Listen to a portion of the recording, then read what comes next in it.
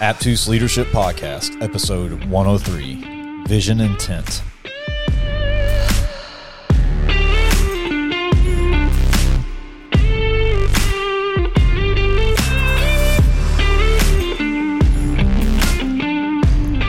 July 4th, 1776. The unanimous declaration of the 13 United States of America. When, in the course of human events, it becomes necessary for one people to dissolve the political bands which have connected them with another, and that they should declare the causes which impel them to the separation. We hold these truths to be self-evident, that all men are created equal, and that they are endowed by their Creator with certain unalienable rights, that among these are life, liberty, and the pursuit of happiness.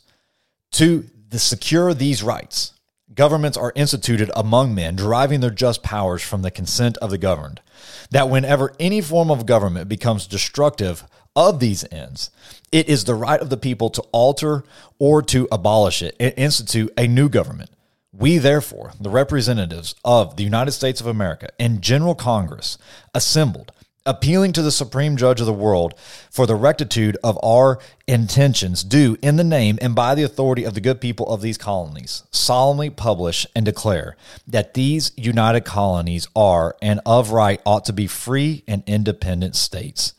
And for the support of this declaration, with firm reliance on the protection of the divine providence, we mutually pledge to each other our lives, our fortunes, and our sacred honor. Wow. What I just read to you is perhaps the most famous statement of intent in the history of mankind. It is the United States Declaration of Independence. It is one of the most beautiful documents that have ever been written, and it was the launching point for the nation that we now live in. And what's so cool about the Declaration of Independence is that it defined what the colonies intended to do and why they intended to do it. It was a document of action. To the point they said that they were willing to pledge their lives, their fortune, and their honor to make this happen. Man, that is conviction. And to put that on paper, to say this is what we're going to live for and this is what we're willing to die for, that's inspiring to me. We need to have such a mission in our own hearts that we're willing to live with that same conviction. I mean, that's something that absolutely inspires me. So I love this idea of leaders who have a calling sitting down and writing their intent out into a document. I gave you guys several weeks ago the 2023 Pastoral Intent document, and it's really setting the direction for the ministry endeavor for JFA this year. And I kind of want to explain to you a little bit of the why I wrote that, and I also want to tell you how to leverage that document for this year within your respective ministries. The idea of the vision intent was birthed from General Jim Mattis in his book, Call Sign Chaos. General Mad Dog Mattis, He said that he wrote the commander's intent, which was a one-page document outlining an intended battle plan that he would give to every single soldier in the unit. The particular case that he's talking about, they were talking about the invasion into, I believe it was Iraq, and he wrote out the commander's intent, this one-page document, and every single soldier in the unit, there was roughly 22,000, it was a full division, was given the intent so that everyone was on the same page and everyone knew what needed to be done.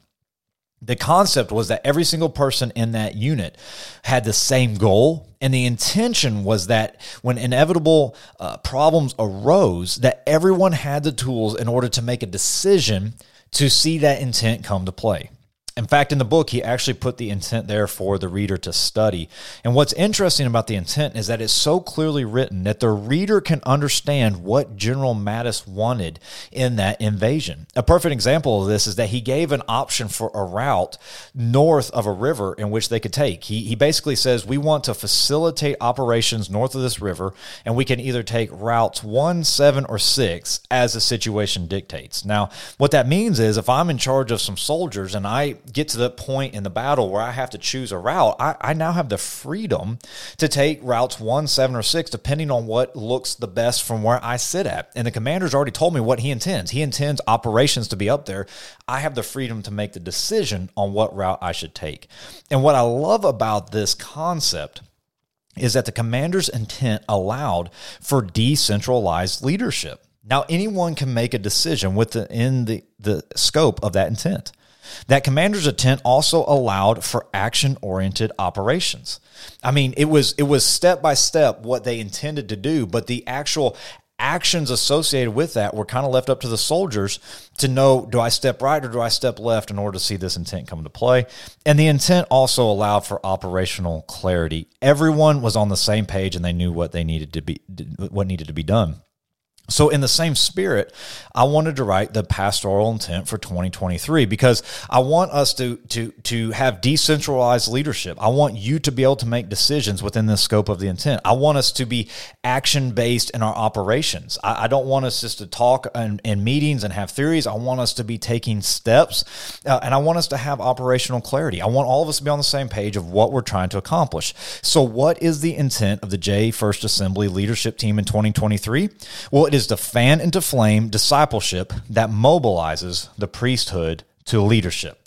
We talk about this all the time. We know from Scripture that every single person who gives their life to Jesus Christ is in the priesthood of saints, meaning we're all called to serve God in some capacity. So I believe that there are some embers that are residing within the lives of the people within our church. And those embers are going to be stoked when we as church leaders start to fan the flame of discipleship in the individual person's life. When we fan that flame by teaching them how to encounter the presence of God, how to get equipped in discipleship, and how to engage in their purpose, then the priesthood is going to start leading within this church, within their families, within their lives, and within the communities. So our job as leaders in this church is to fan into flame in the embers in their lives by giving them action steps in a process of discipleship. You might remember we talked about discipleship, and we said that discipleship a lot of times is theoretical. Go to a class or, read your Bible. Well, that doesn't help me as an individual know if I'm actually following Jesus. So what are some action steps that I can take as an individual to know that I'm following Jesus? What are some action steps I can take as an individual to fan into flame the ember that God has placed in my life? What are some action steps we as leaders can encourage people to go on? Well, we gave 15 mile markers, 5 for encountered, 5 for equipped, and 5 for engaged respectively. 15 mile markers that we can use, that we can tell people about, 15 action steps that people can take to help fan into flame discipleship in their life. Let's refresh ourselves very quickly. Encounter the presence of God. What are the 5 action steps? Declare your faith through baptism.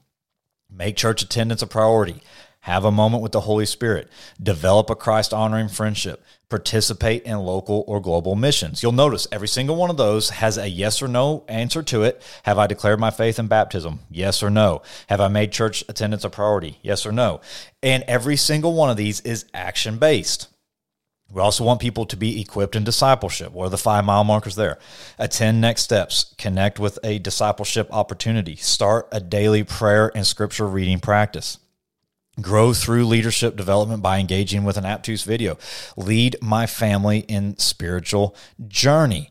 Again, action steps, yes or no. Have I attended next steps, yes or no? Am I connecting with the sisterhood or the coalition, yes or no? Again, action steps, yes or no answers. And then finally, we want people to engage with their purpose. What are the mile markers there? Become a member. Find a place to serve. Be a good steward through giving. Learn to share my testimony. Walk someone through life change. So I truly believe this. If we can get people to do those 15 things, to experience those mile markers, that the ember in their life is going to be fanned into flame. The question then becomes this. For us as church leaders, how do I leverage this intent? Because it's one thing for this intent to be on paper, but just as the sergeants and the captains and the majors in the Army had to walk out the commander's intent in General Mattis's division, so too we have to walk out this intent in our ministries. So how do we do that? Well, I have 3 things I want you to think about that I think can help you leverage this intent. And the first is this: I develop what I define. If I want to develop leadership, if I want to develop discipleship, if I want to fan into flame in my ministry, then I have to define what that looks like within my ministry. This intent defines success for your ministry this year. If I want to be successful in my ministry, then I just need to champion these 15 things in the lives of the people who attend my ministry. So the question then becomes for me is, how do I make sure that the people in my ministry are hearing about these 15 things and experiencing one of these 15 things in my ministry? Here's some examples of what I mean by that. Let's take one of these, for example, developing a Christ-honoring friendship. As a coalition leader, I have to have some events on the calendar that are just fun, because guys develop friendships when they're having fun together. And as a pastor, it's been my observation that if I can get a man to come to a coalition event, he's going to stay in the church. Why? Because he's going to develop some friendships. And friendships foster discipleship in my life. I grow in Christ when I am surrounded by godly people. That's one example of what we can do as a coalition leader to develop Christ-honoring friendships. Let's take a couple more headings, a couple more mile markers. Starting daily scripture and prayer opportunities. As a youth pastor, I have to show the students how to pray and how to read their Bible to understand the truth. The world is doing a great job at teaching worldly values to our students. We as a church do a terrible job at teaching young people how to understand the truth from Scripture. So as a youth pastor, I have to start saying, how can I put this in front of them? How can I teach them how to daily engage in prayer and in the Scripture? Walking someone through discipleship. That's another mile marker. As a sisterhood leader, I have to make sure that I have some mature women in my ministry, that when I have a new young woman come into my ministry, that I can point her to this person, and I can go to this mature leader and say, hey, why don't you invite so-and-so out to lunch one day and just have lunch with them? Another one, declaring my faith in baptism. As a Sunday worship leader, I have to show people that the ultimate act of worship is surrendering one's life to Christ. Let's take another mile marker. Learn how to share my testimony. As a teenagers leader, I have to understand that the people in my ministry probably have some life experience walking out discipleship with Christ, and that their story matters to the people who are coming behind them. And the legacy that they're going to hand off is ultimately their testimony. Find some place to serve. As a kids men leader, I have to create opportunities for kids to learn how to engage in the purpose that God has designed them for, and that when they do that, there's joy associated with that. You see, every single one of these mile markers are applicable to every single one of the people in our ministries, and your ministry is perfectly positioned to walk people through the encounter, equip, and engaged discipleship process. However, for that to actually gain traction in your ministry, you have to sit down and define how your ministry is going to champion this discipleship path. It's not difficult to do, but it does take some intentionality. It does take some time. So here's a simple step that you can take. Get into a room, put this intent in front of your team, start to share this intent, and dream about what could happen. So if I want to champion this discipleship process and I want to develop it in my ministry, then I have to define what that looks like. The second thing I want to leave you with is this: I develop what I have experienced. I develop what I have experienced. If I want to lead other people through discipleship, then I actually have to be a disciple myself. If I want other people to grow in their discipleship, then I have to be growing myself. This is why there's a challenge within this intent for us as leaders to continue to grow. If I want to lead someone down the path, then I need to be leading myself first. And all of us have areas in our life which we can grow as disciples. None of us have arrived to perfection. So how am I encountering Christ? When was the last time I had a moment with the Holy Spirit? How am I continually getting equipped in discipleship? Who's discipling me in this season? Who is ahead of me in the journey that is speaking into my life and championing me? How am I engaging in my purpose? Who is the last person I led through life change? Who is the personal disciple in my life that I'm teaching them what it's like to follow Jesus? When I start to experience those things, then I'm going to be able to develop those things within the people in my ministry. So if I want to develop this discipleship path, I have to define it, I have to experience it, and the third thing is this: I develop what I identify. Here's the truth. None of us are going to be able to lead 20 or 30 people through the discipleship process. None of us are going to be able to lead 20 to 30 people through these 15 mile markers. So I'm going to need some help. Going back to General Mattis, we have to remember why he wrote that intent. He wrote that intent because he wanted every private every corporal, every sergeant on the front line to be able to lead. He wanted his captains, his majors, his corporals to be able to lead. And so if we want to develop the discipleship process within our ministry, then we have got to have twos and threes. We have to have people under us who are passionate about people, who are passionate about Jesus, passionate about his word. And we have to decentralize our leadership and empower them to actually help make this intent a reality within our ministry. This is why one of the standards within the vision intent for us as leaders by the end of the year is to lead no more than 4 people. And I know that that's a head scratcher. What do I mean by that? Well, congratulations, because next week I'll have a leadership podcast breaking that concept down more.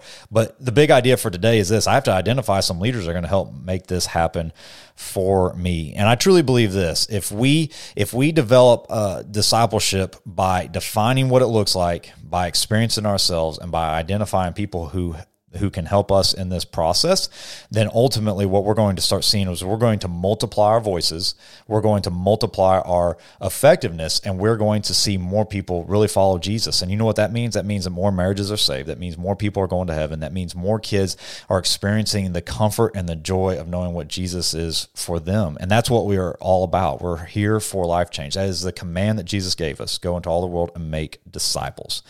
So I want to leave you with an action step for your own family. You know, how are you leading your family to encounter, equip, and be engaged? If I was honest with you, sometimes I'm more intentional about discipling people in the church than I am discipling my own son, and that brings a lot of conviction in my heart. So how are you discipling your kids or your grandkids? You know, the principles and the mile markers of discipleship need to be in their life too. You know, I was thinking that one of the best days of my life was when I got the opportunity to baptize Knox, but I don't want the only spiritual mile marker that I walk out with him to be his baptism. I want some other. So we need to create some vision intents for our family. We need to pick some mile markers for our family this year, and we need to walk those out and be intentional. Love you guys. Catch you next week.